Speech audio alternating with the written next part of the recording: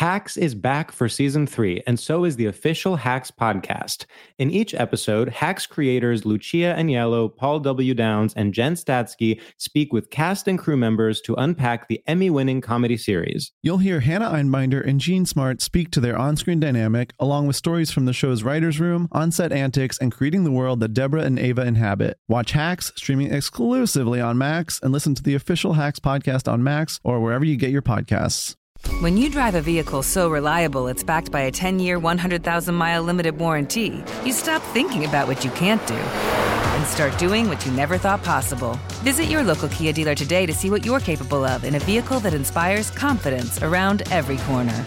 Kia, movement that inspires. Call 800-333-4KIA for details. Always drive safely. Limited inventory available. Warranties include 10-year, 100,000-mile powertrain and 5-year, 60,000-mile basic. Warranties are limited. See retailer for details. Bean Dad, The Dress, 30 to 50 Feral Hogs. If you knew what any of those were, you spend too much time online. And hey, I do too. 16th Minute of Fame is a new weekly podcast hosted by me, Jamie Loftus. And every week we take a closer look at an internet character of the day. Who are they? What made them so notorious? How did the internet or the algorithm choose them? And what does a person do when they're suddenly confronted with more attention than the human psyche can handle? Listen to 16th Minute of Fame on the iHeartRadio app, Apple Podcasts, or wherever you get your podcasts. Jon Stewart is back in the host chair at The Daily Show, which means he's also back in our ears on The Daily Show Ears Edition podcast. Join late-night legend Jon Stewart and the best news team for today's biggest headlines, exclusive extended interviews, and more. Now this is a second term we can all get behind. Listen to The Daily Show Ears Edition on the iHeartRadio app, Apple Podcasts, or wherever you get your podcasts.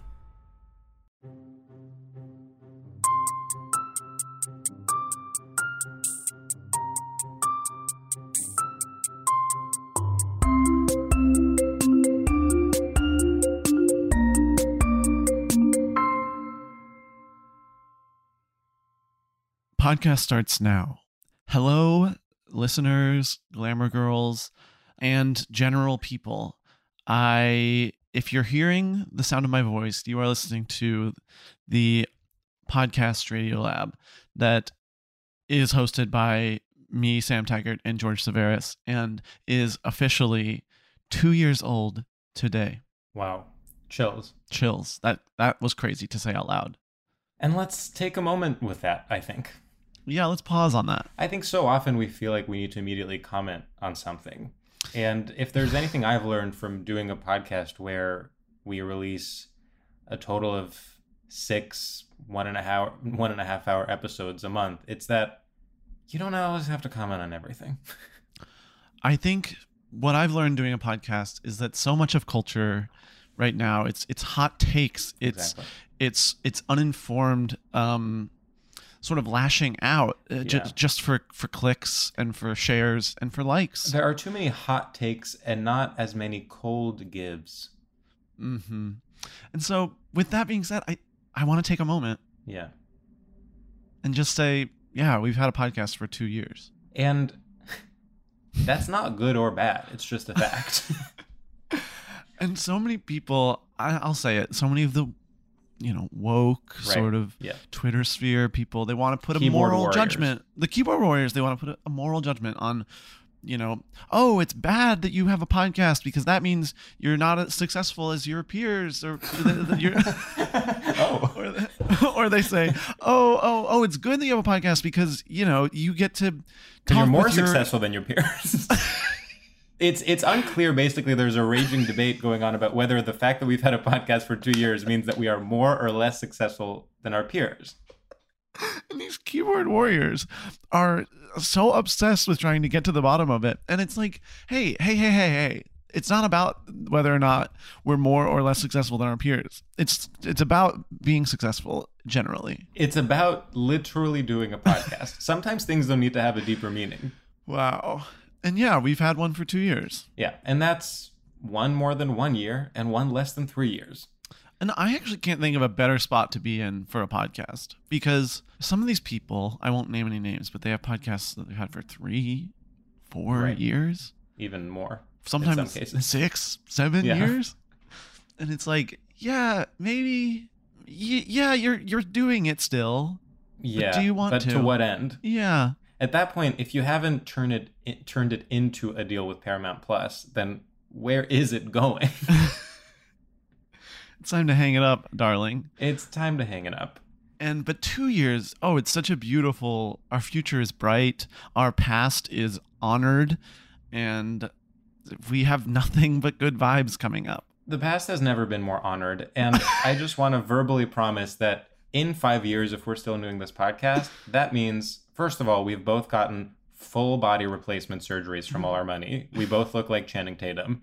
And second of all, we will have a deal with one of America, I would say not even with a streaming platform, with something even more powerful, with AT&T Corp, the actual parent company. We're going right. I would say I want to deal with GM. I could not agree more.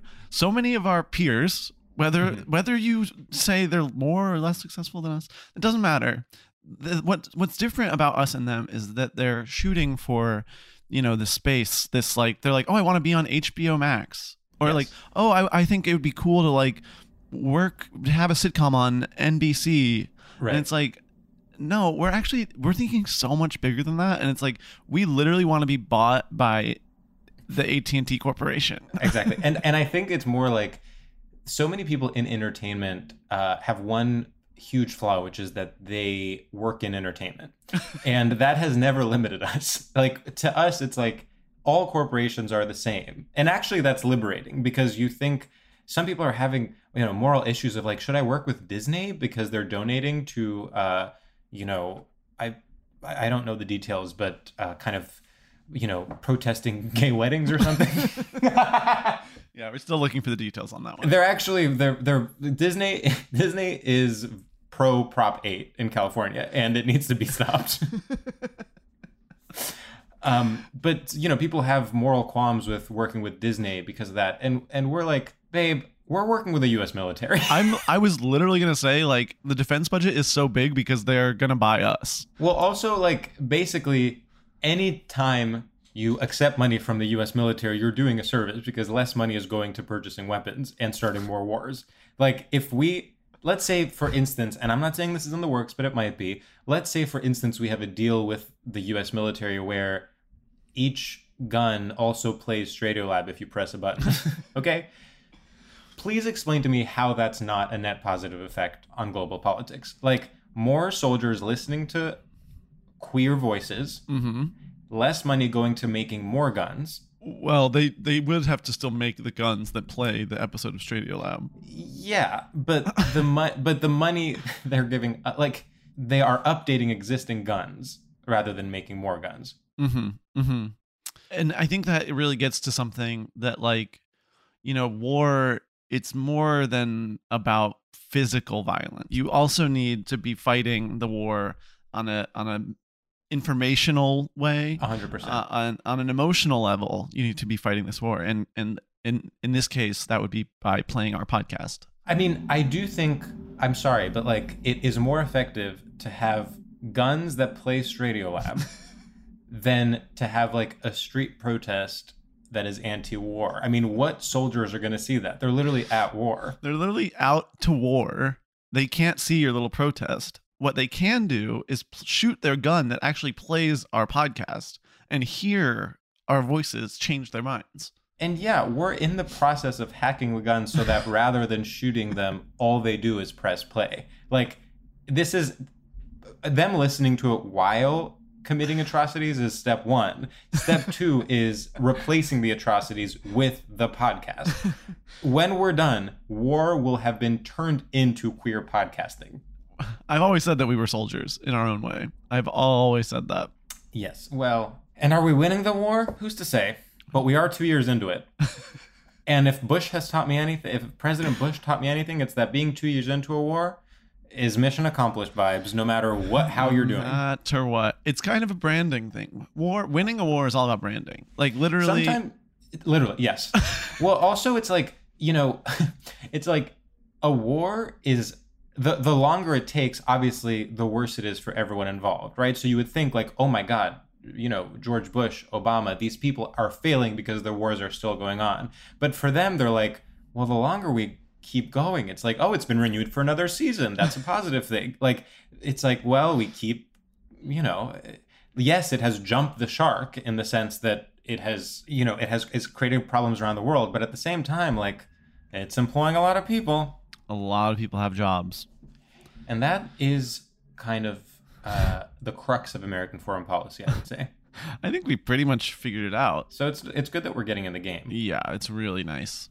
And we couldn't be more excited. Everyone at U.S. military that we've met with so far has been super nice. Like, yeah, they've been really nice. You can just feel that they're like a family over there, and it's like totally super, super chill. Their offices are incredible. They haven't said whether or not we'll get to record in the offices of the U.S. military, but I hope so, because they are to die for. Like, kombucha on tap, like free lunch every day. Free lunch. They have these like American flag branded fidget spinners that everyone gets as like a welcome gift, and they're so cute. I feel they're so cute, and everyone's kids love them. Yeah.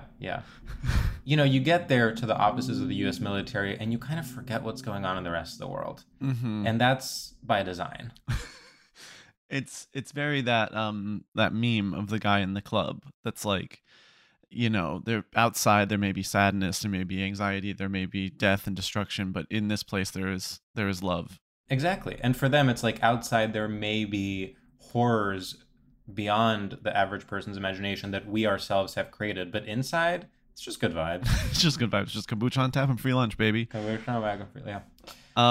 So this episode... So, yes, go ahead, sorry. Just if you guys are like, what is going on? This episode is our 2-year celebration where we look back at sort of what this journey has been like and sort of speak to our incredible meteoric rise from nobodies to podcast superstars.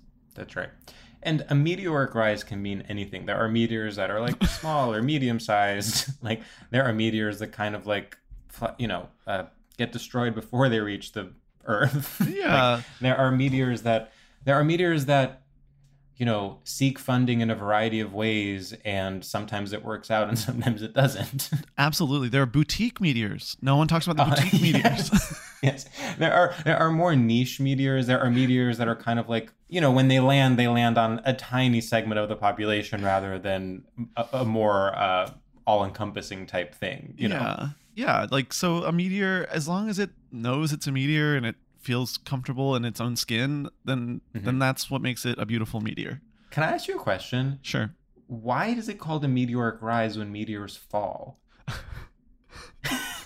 I'm sorry, but that's the most genius question I've ever heard in my entire life. What are we talking about? Like, a meteor is literally something that descends on the Earth and wreaks havoc. Why would I describe something good as a meteoric rise? Okay, first of all, to this question even, I want to say Jerry Seinfeld found dead in a fucking ditch. This question is sort of the peak of the how come this? It's also, I want to say, like, early 2000s, like Paris Hilton, Jessica Simpson found dead in a ditch. Like, oh, it's very, is it chicken or is it fish? Yes, because it's chicken of the sea. So is it chicken or is it fish? So this question, there's obviously a lot of history that you're drawing from, and right. I think it's beautiful. Yeah. Why is it a meteoric rise? I mean, I'm stumped. Like, I don't even have a joke answer to this. I'm like, this phrase we've been using our entire lives is completely false. Meteoric rise. It's this is so stupid. I've never been so at a loss. I'm like, because it's fast? Because meteors are fast? Right. It's more kind of like, okay, I mean, I guess if you're from the perspective of literally another planet, it's rising because it's going to Earth. like, yeah, I guess if you're like literally at the space station from Gravity starring Sandra Bullock, then like, sure, you're like seeing the meteor rise in relation to where you are. Yeah. I have no idea. I would love for whoever invented this phrase to come out of hiding and explain themselves. Do you think there's probably some like space scientist that's listening to this and his ears are bleeding and he's like, you're not getting it? Well, I am trying to think, like, are we saying the phrase wrong? Like, is it not like a meteor in the way that No. we think?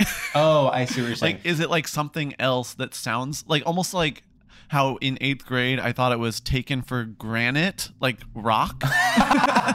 Yeah.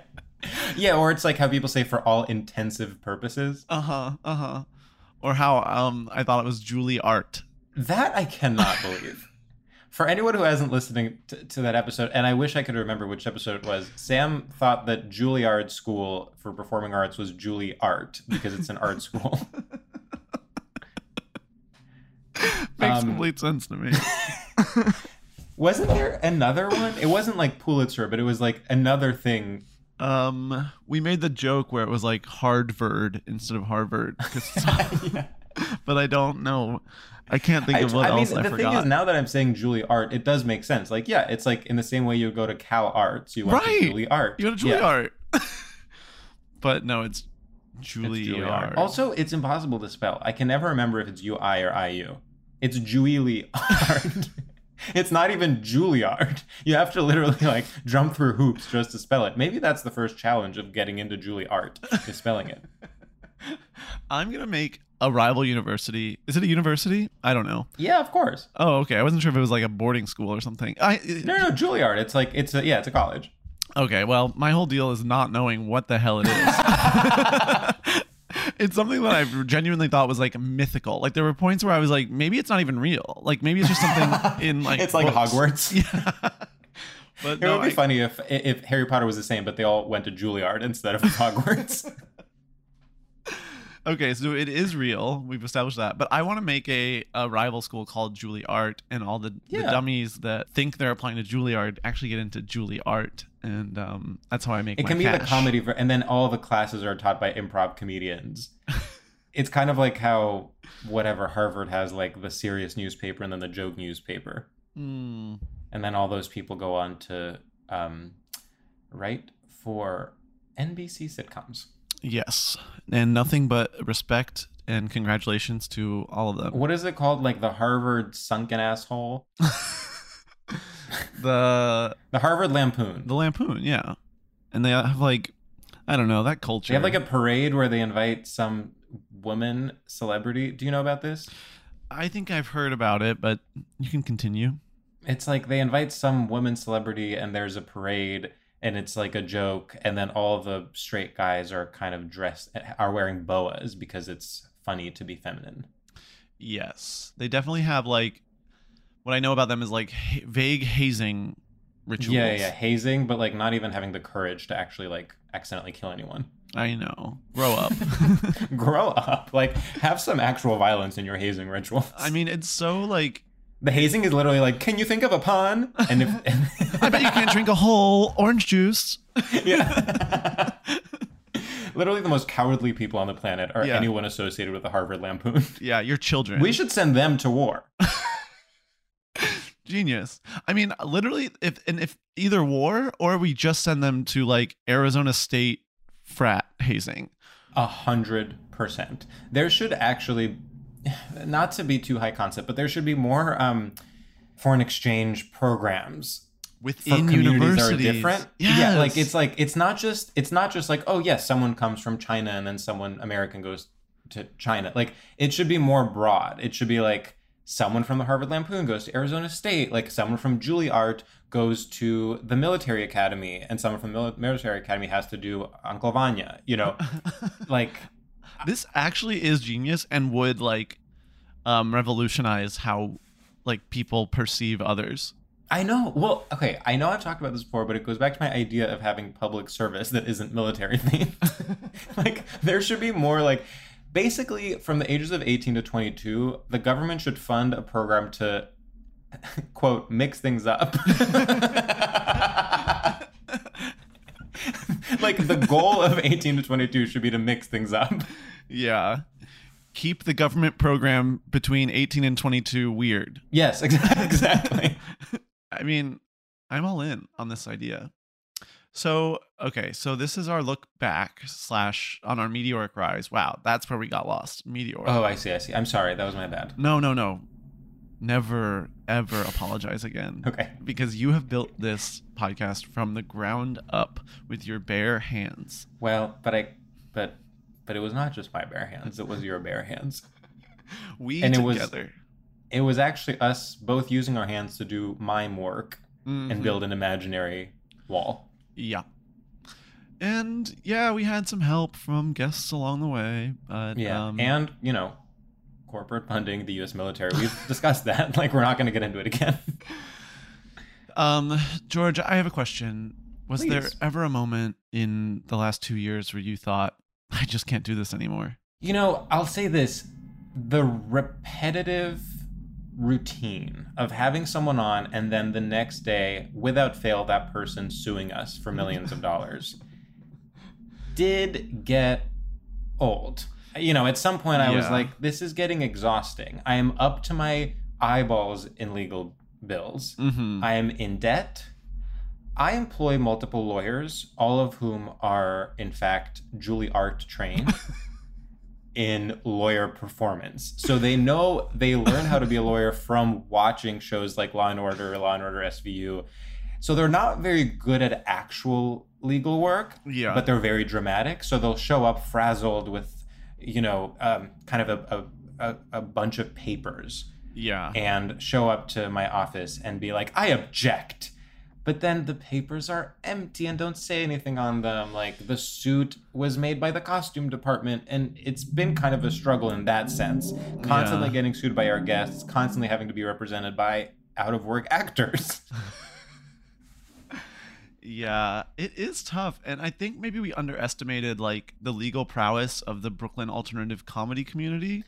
Right. Because, like, they are, like, so on top of it. And, like, some of the lawyers that they've introduced us to by having them sue us have been like so smart, and like if they weren't suing us, like so nice. Like these people, like the reason we know each other is because they're suing us, but like beyond that, like as people, I feel such a connection with them. I was literally going to make the exact same point. Like some of our best friends now are the lawyers of past guests who have sued us. And so in that sense, we've created a community. I mean, we have kind of burned bridges with every single guest along the way, but then their lawyers have actually been very nice to us. And, you could say it's transactional in the sense that we pay them the sums of money that they sued us into paying, and we had to settle. But on the other hand, they're fun. They're fun. And, we've talked about this on the podcast. You can't control how you meet new friends. Like, exactly. It's hard to meet friends as an adult. Like, if you're meeting people because they're suing you, like, sure, that's as valid as going to, a bar. And in fact, in some ways, it's healthier because, this person has a job, this person is productive, this person's probably a good influence on you. Exactly. And they know your finances, your legal needs, So I think that part of it has been very nice. What would you say, looking back, has been your best memory of the podcast? Wow. My greatest memory of the podcast, well, it had to be when we hosted that episode in which we surprised 2 people from Ohio with their dream wedding. Because what we do, when we're sort of making jokes and sort of like making fun of like, oh, straight culture, it's felt so nice to give back to straight culture and and like fund a beautiful wedding in Cincinnati. And like they were so surprised, and we had all their friends and family, and it was just such a moving day.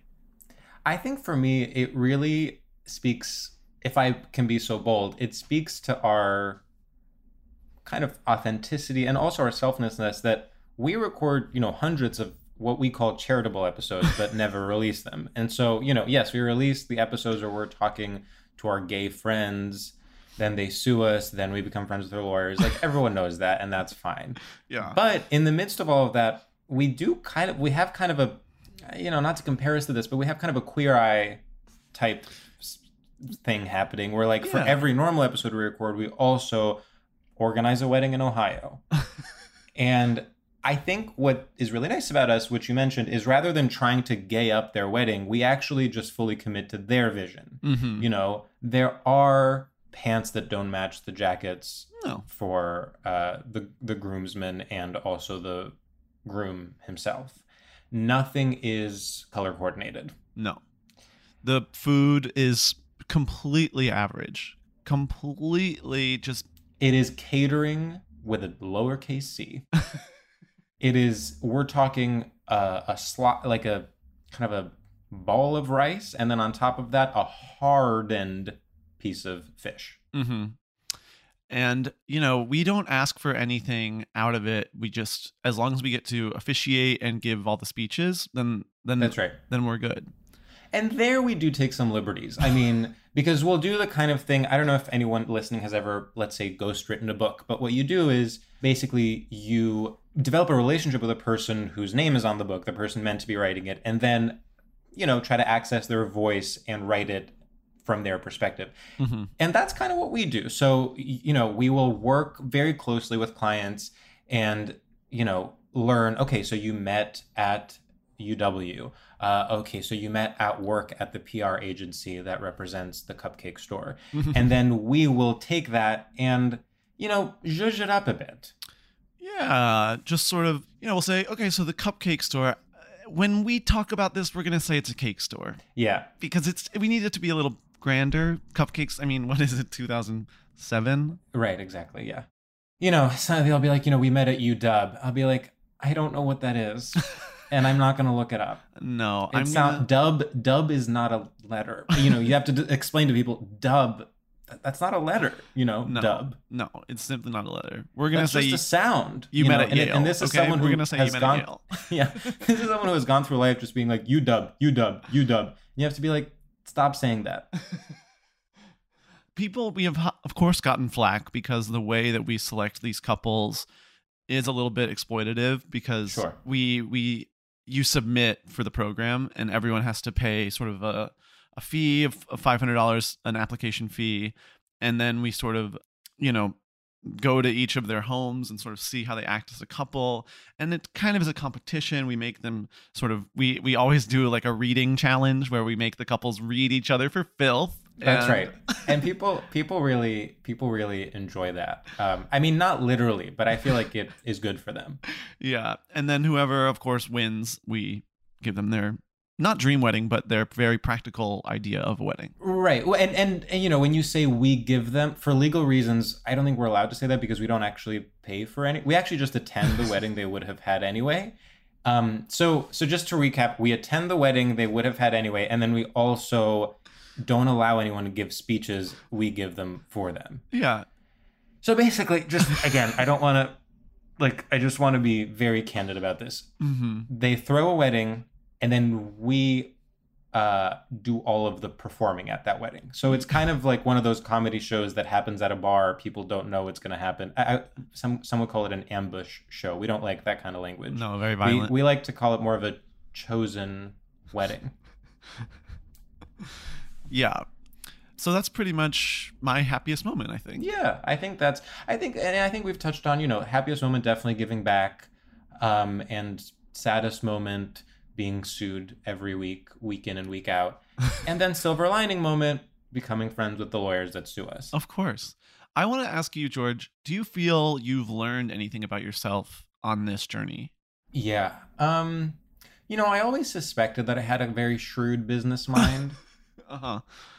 But I'd never gotten the chance to really apply myself in that way. Mm. There is something about limiting ourselves to, you know, I'm going to do a show at a small Brooklyn venue. I'm going to do a writing packet to apply to be a writer on Jimmy Fallon. I'm going to write a script with the hopes of one day someone reading it and making it.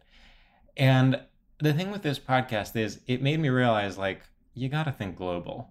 You got to think when global. When we're scripting the episodes are fully scripted. When we are scripting each episode, at every point, I'm throwing in something for the Australian listener, something for the Swedish listener, something from the Ugandan listener. It is the same process that Netflix uses to make shows that appeal to different audiences. And I think it has been very nice for me to view comedy as a business rather than an art. Yeah, I could not agree more. There was a moment I remember we were getting drinks and I was sort of like, I think it would be fun if we sort of like leaned in this, like maybe more of an improvisational tone and like maybe, and you were like, literally grabbed me by the shoulders and said, Sam, there's an entire market in China that is untapped. That's right. I did. And you said, do you know how many fucking people live in China?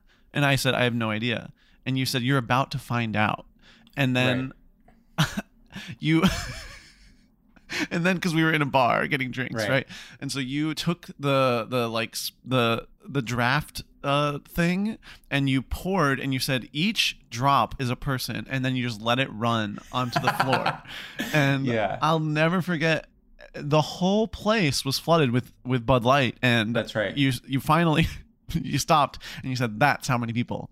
And that changed my entire perspective, because I suddenly saw the monetary benefit of expanding our market and our audience. Right. That was the day that I had found out the population of China. And so I think I was reading, I'm old fashioned, and I was flipping through my atlas. Okay. I was flipping through my I have a very large atlas and a very large encyclopedia. It takes up a whole wall of my apartment. There are many tomes, and it is my life's work to read and memorize the entire encyclopedia. And yes, sometimes I'm inspired in terms of my art and in terms of my business. But at that point, I had gotten to C, which is China. China is under C in the encyclopedia. And I remember, because I was like, I've always wanted to learn about China. Yeah. But I never knew where to look. Of course, in that moment, it hit me, the encyclopedia. But it doesn't matter. So I was reading the China, and one of the first sentences said the population. It's like, this is a country. It is in Asia. It has a population of X number of people. And that's when it hit me. And I remember I called you and I said, Sam, this was around, I would say, mid-season 1. Yeah. We were stagnating. We had some fans. There were a couple of Apple reviews, but it was very clear to me that we were never going to be, Marvel. And so then, I'm really glad you recognized. Well, I just remember, I'll never forget what I said when you finished pouring all the Bud Light as a show of how many people are in China. Yeah. I said, okay, learns the population of China once. Right. And I said, that's so true. Like, that is what happened. Like, and of course, I understand that the beer thing was dramatic, right? But as you know, I'm a lifelong, I've been for most of my life attending business school part-time. Yeah. Okay. And I go to maybe one class a month, but I am enrolled, and I've, lost millions of dollars. And so you learn that that's kind of how you sell a business concept, call it an elevator pitch. You have to leave people, like, you have to do something for someone to remember. You would not have remembered the population of China if I just said what the number was. Well, and I think it's like, you're a lifelong teacher. Like, that's literally what it is, like, right. I know you don't like to think of yourself that way, because you like to think of yourself as a businessman, but like, what you are as a teacher, and like you have such a skill with showing and making people remember things. And my feet were sopping wet. I couldn't forget it if I tried.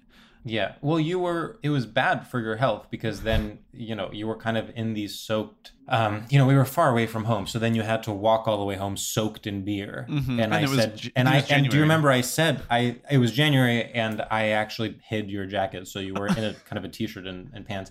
And I remember still, we were walking back, you were soaked and shivering. And you said, George, I need something. And I looked at you and I said, remember this moment. Chills, because you were right. I was being a little petulant.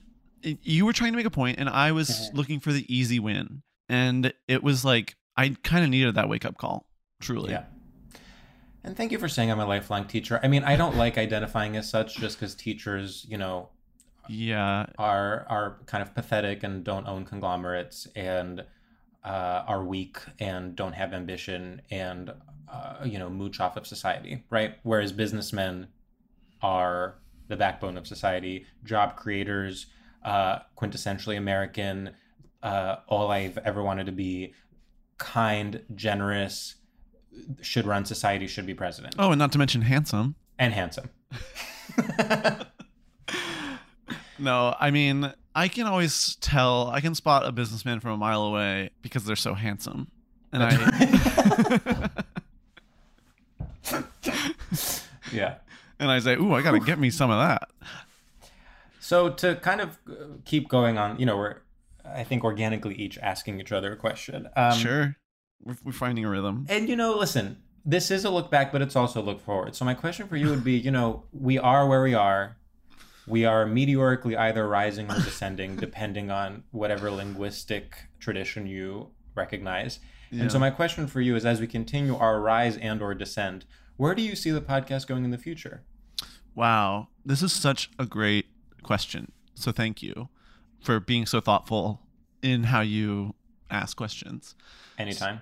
So I think this is an obvious one. I think we're going to need to find sort of younger, hotter replacements for us, probably within the next 6 months even. Right. I think, the podcast industry is cruel and, favors, the 22-year-old twinks that like are down to suck anyone off for a laugh. And, and at this point, we're what's the phrase? Like road tired and worn out or something. And oh yeah, wrung dry and sucked clean. And sucked clean.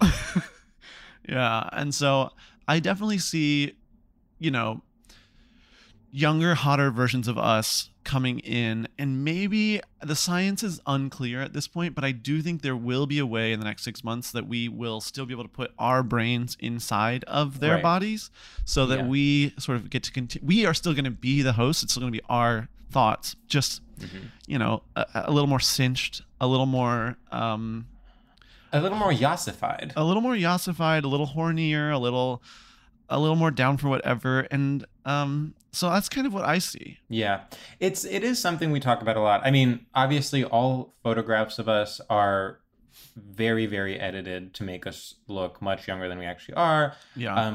For a while in our live shows, we've been using holograms that were created when we were in our early 20s rather than performing live. We edit our voices because we actually sound like grandfathers on their deathbed normally. Yeah. I think, our real voices are kind of like, come here, little girl.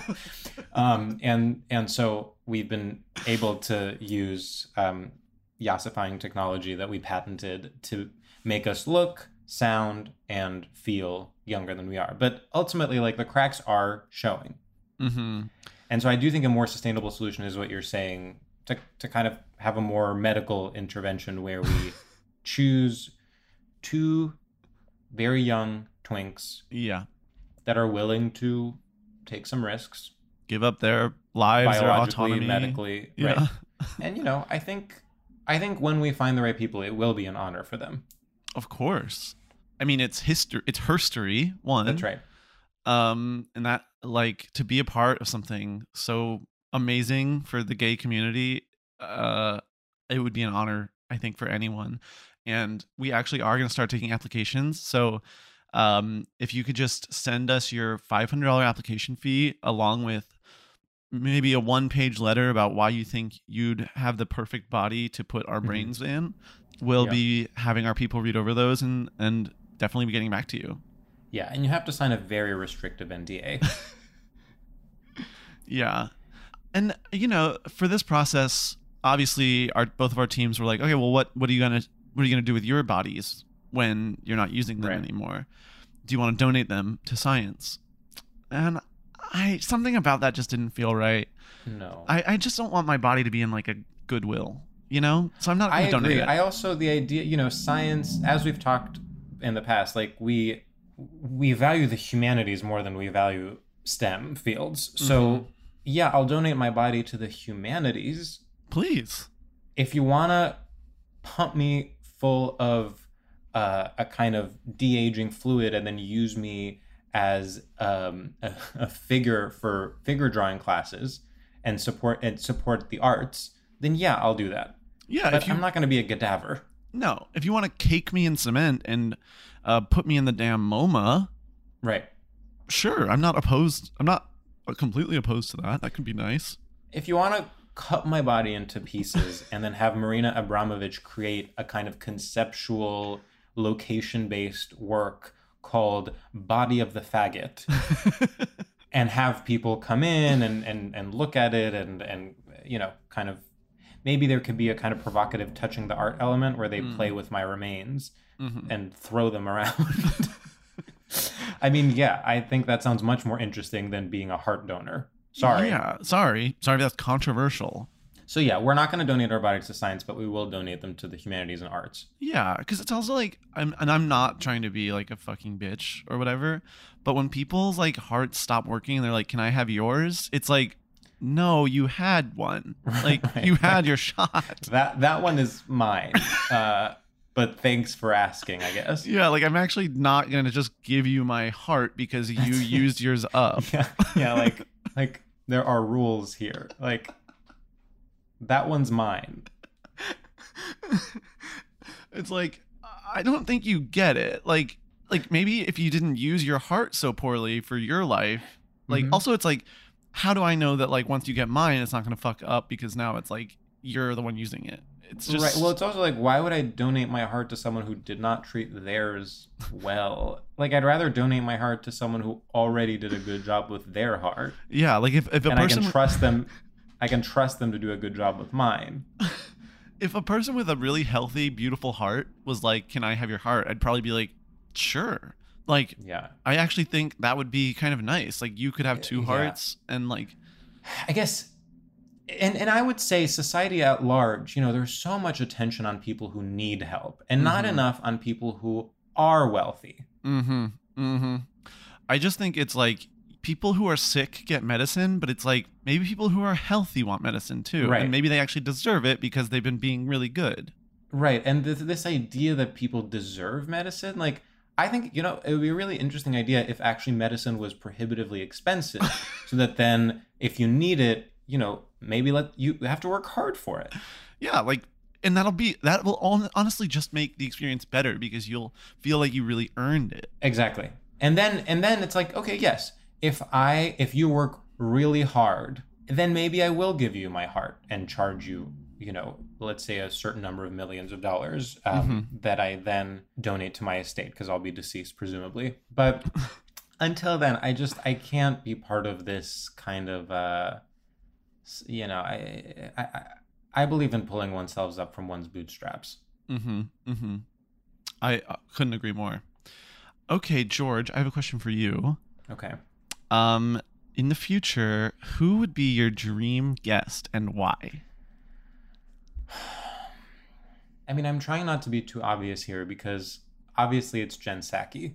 Yeah. But at the same time, I'm like, you know, we have our weekly drink with her and we always talk and we're like, she's always like, I want to come on the pod, but like with my job right now, I guess she's working at the White House. Yeah. With my job right now, like they don't allow me to do certain things. In fact, I think maybe I shouldn't even be talking about this, but she was always, you know, she's kind of like a really crazy girly. Like she's like funny. She's funny and like gets blackout drunk whenever we go out with her. And then she's kind of like one of those classic, like, not to stereotype, but like classic like bachelorette party at a gay bar type girls. Like she loves like, as a joke, pulling down our pants and like slapping our balls. And she's like, it's okay because you're gay. Like that's kind of her vibe. And like, yeah, if someone else did that to me, I would maybe be offended. But I think she kind of makes it work. Yeah, there's something about it where it like doesn't feel, it feels almost retro the way she does it. It feels like purposeful. Totally. And she always says like, I'm not gay, but I would totally make out with Kate Bosworth. Yeah, she's always saying that. And it's like, maybe you're a little bi. And she's like, bi people don't exist.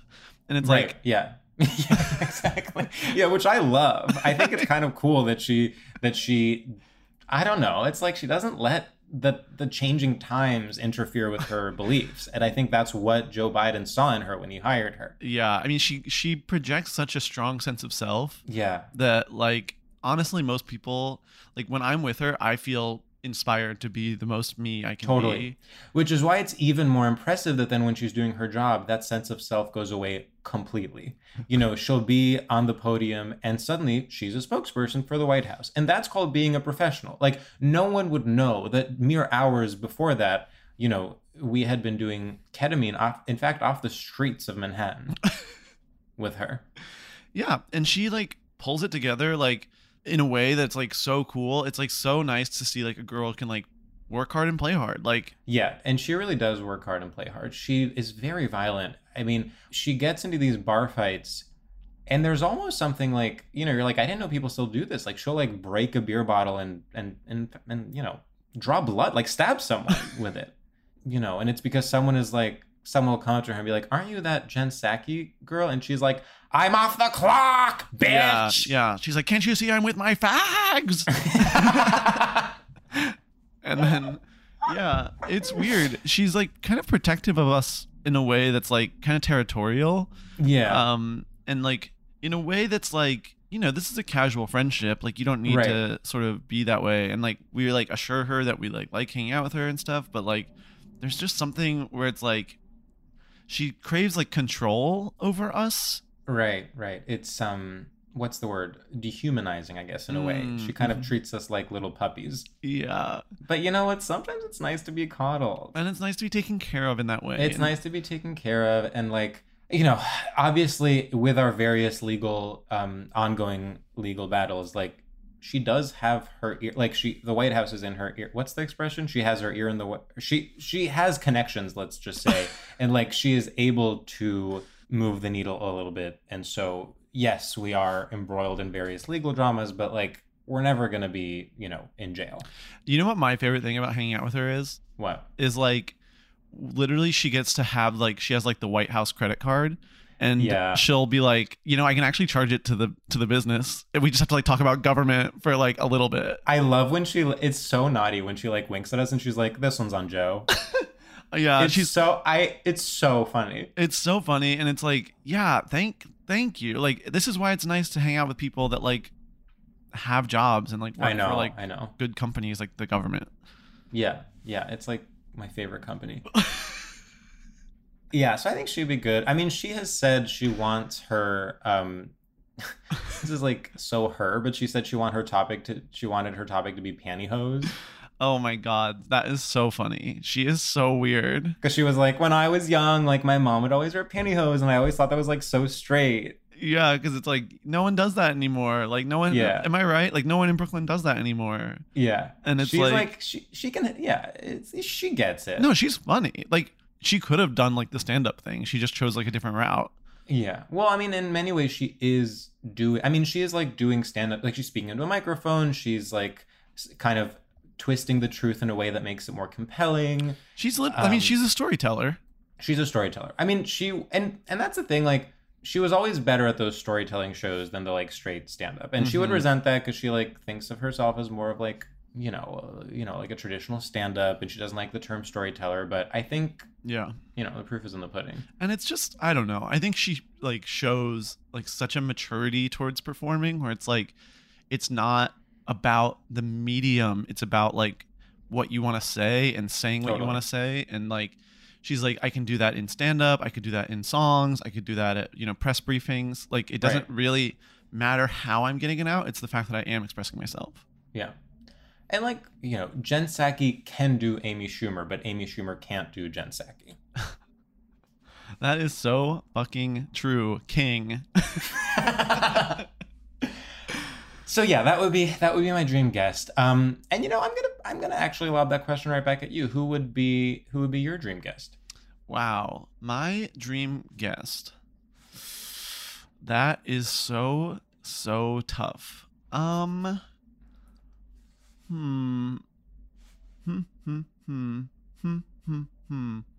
it. Let me make sure I'm getting the name right. I'm pretty sure I am. Yeah. Okay. Hear me out. Tim Cook. Oh yeah, that's perfect. Yeah. You know, I mean, it's tough because they say like, don't meet your idols. Yeah. And in many ways, what you're saying is kind of where our conversation has been leading to. It's like, we're not artists or businessmen. We like, you know, we don't want to limit ourselves to the entertainment industry. We want to go more global. Like, who is more global and anti-art than Tim Cook? He really hits on like, he's like doing what we wish we could. Like, it's so impressive and powerful, that he's like, in charge of literal Apple. Literal Apple. And yeah, he's gay too. Yeah. It's the type of thing where I'm like, whenever we released a podcast, I'm like, God, this is so small. Like, it's not scalable. Like, how do we take an episode of our podcast with, let's say, Max Witter, Patty Harrison, Marsha Belsky, one of our guests? How do we take that and make it so that everyone has their own episode of the, like, personalized episode of the podcast? That's not possible. No, it's not possible. We haven't cracked the code. No. We need to figure out a way to make our product in a more mass, regular way. Yeah, it needs to be mass produced. There needs to be a marketing. There needs to be a product development team. We need to hire designers, quite frankly. Quite frankly, a great team of designers. We need to go minimal. I mean, we don't even have a like, Apple has Think Different. We don't have anything like that. We try to introduce our podcast every time. We're like, welcome to the podcast where two gay guys talk about straight culture. Already, that's not punchy enough. It's so wordy. It's frankly lazy that we do that. Yeah. And, I think Tim would come on. I think he would come on. I mean, I know that, like, you used to date him, so it's a little weird. Yeah. I mean, it was complicated. Basically, okay, so all of the ideas for Apple were mine. Mm-hmm. And he gaslit me into, like, he would be like, I will give you credit. Like, it makes sense right now for me to just do this since I'm already working there. Yeah. And then obviously when I'm on top, let's say when I'm CEO, I will bring you in, and then all of this will pay off. And of course, as you know, like, when he did become CEO, he not only didn't bring me in, but he cut me off financially, and then kicked me physically with his foot out of the house that we shared together in Cupertino, California. And so I guess you're right that it would be dramatic. It would be, like, weird for me to have him on. Yeah. But at the same time, like, what would Tim Cook do? Would he not have someone on that could help them take their podcast to the next level just because they used to date and he was physically abusive? No, like, you have to think above that. Yeah, I mean, and I think it could be a really nice moment for you two to sort of work through some stuff too, because, like, this could be your Jeremy O'Harris episode. This could be your Nick Nanny episode. Like, I think it could kind of let people in an emotional level that I think the listeners would really love, and I think you and Tim could, like, grow and maybe have, like, a healthy friendship moving forward. And I'll say this, like, he has a huge cock. And I was gonna ask. And so thank you for just offering that and not making me beg for it. It's part of why he's so good at business. Oh, well, how big are his loads?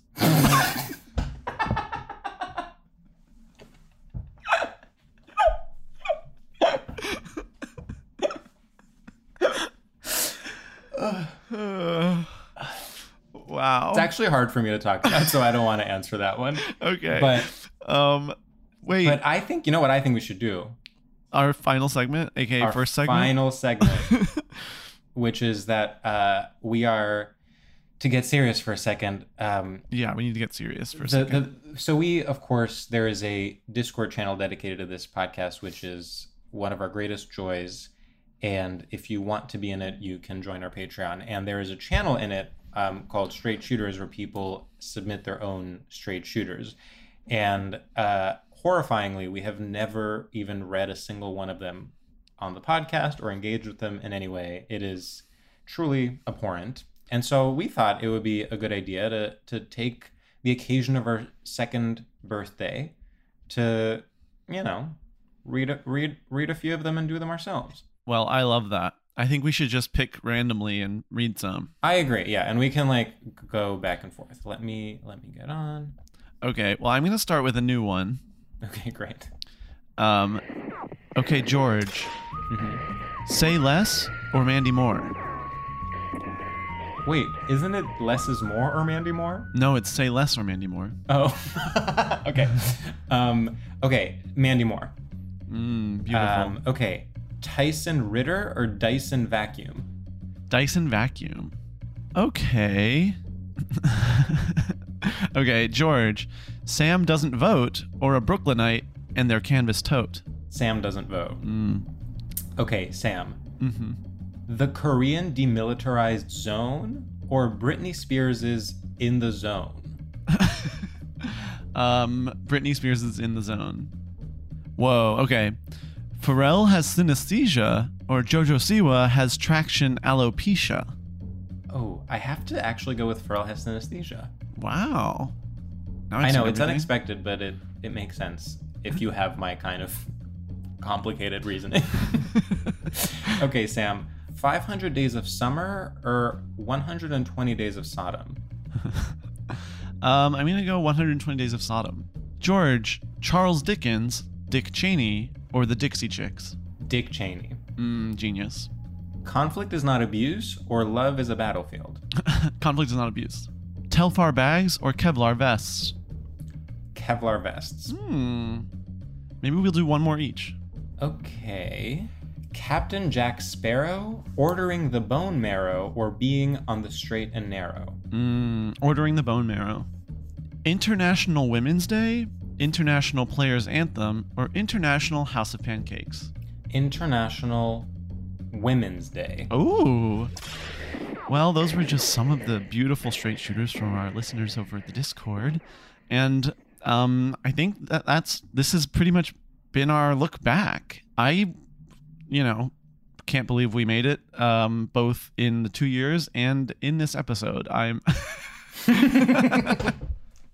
This episode did feel like at any given point we could have gone off the train tracks, and yet I have to say we have established, to be earnest for a second, such a sense of trust that despite that feeling, I actually never felt unsafe.